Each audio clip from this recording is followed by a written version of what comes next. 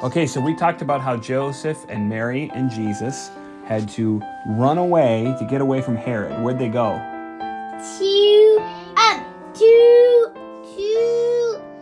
Where'd they go? What country did they go to? Bethlehem. Bethlehem is where Jesus was born, and they had to run away from Bethlehem, and they had to go to Egypt. They were down in Egypt for a little while, and then Herod died. And so the angel came and told them that they could go home. And before that all happened, he killed all he killed those babies. Yep, he was a really bad guy. Well, he died, and after he died, the angel told Mary and Joseph that they could go back to Bethlehem. But when they got to Bethlehem, they found out that Herod's son now was king in his place. And so they weren't sure if that was a good idea. So the angel warned them to go away. So they went away to Nazareth. Actually, I can't remember if the angel told them or if they just didn't think it was a good idea with his son there.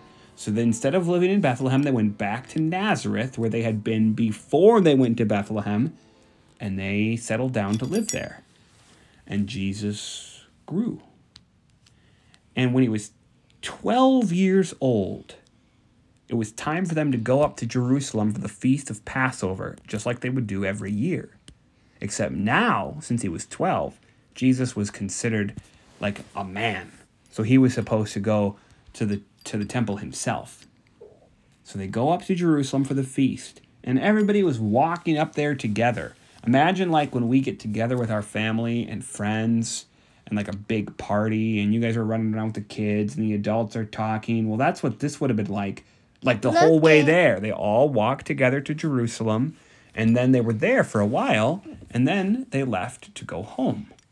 When they left to go home, Mary and Joseph thought that Jesus was just with the whole group, like everybody else, running around with the other kids or something. But after they walked for a whole day away from Jerusalem, they stopped for the night, and they looked around, and they said, "Where's Jesus? He's not here." And they looked everywhere, and he wasn't with any of their friends or relatives. So they had to wait that night. And they knew that Jesus wasn't with them. How do you think they felt about that, Samara? Sad.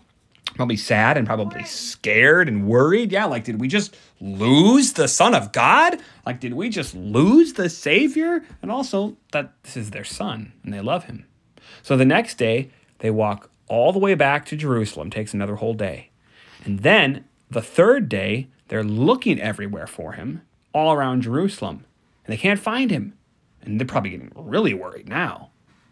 Finally, they go and they look for him in the temple. They're probably mad too. Well, they might be. Yeah, you're right. They go and look for him in the temple. And there he is. He's sitting in the temple. He's been there the whole time. He's been talking to the people who teach God's word.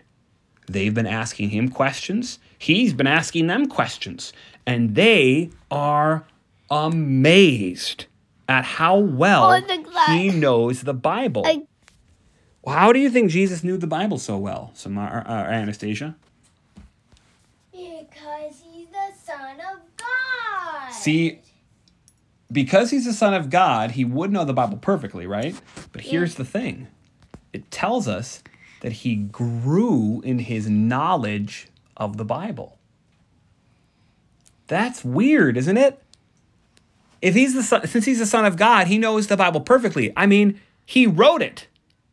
But the Bible is written by God. Jesus is God. The Bible says that the Old Testament and the New Testament are written by God through human beings, that he gave them the thoughts to think and the words to say. But he's learning it. So here's what happened. Even though Jesus is God and has all power and knows all things, when he came to this world, he intentionally didn't use his ability to do all things and to know all things. And instead, he learned God's word the same way that you or I could. He sat down and he read it, and he prayed over it, and he studied it, and he memorized it, and he asked questions about it. And so he grew in his understanding to the point where he knew it, and he loved God's word more than anything, just like we should too. Why is God's word so important for us, Samara? Because he saves us and he helps us with the devil. Yeah, that's right. He helps us in the Word, and he saves us by the Word. His Word is what gives us faith. His Word is what destroys the lies the devil tells and tells us the truth. His Word forgives us, and his Word tells us what to do. And he lets us go instead of dying forever, he lets us go to heaven one day. His Word tells us about all of that. That's why his Word is so important. And Jesus also knew that God's Word was really important because when he was around, he didn't have the whole Bible that we have today because some of it hadn't been written yet. The part that we're reading where it was talking about him being at the temple, that wasn't written yet because that was just happening.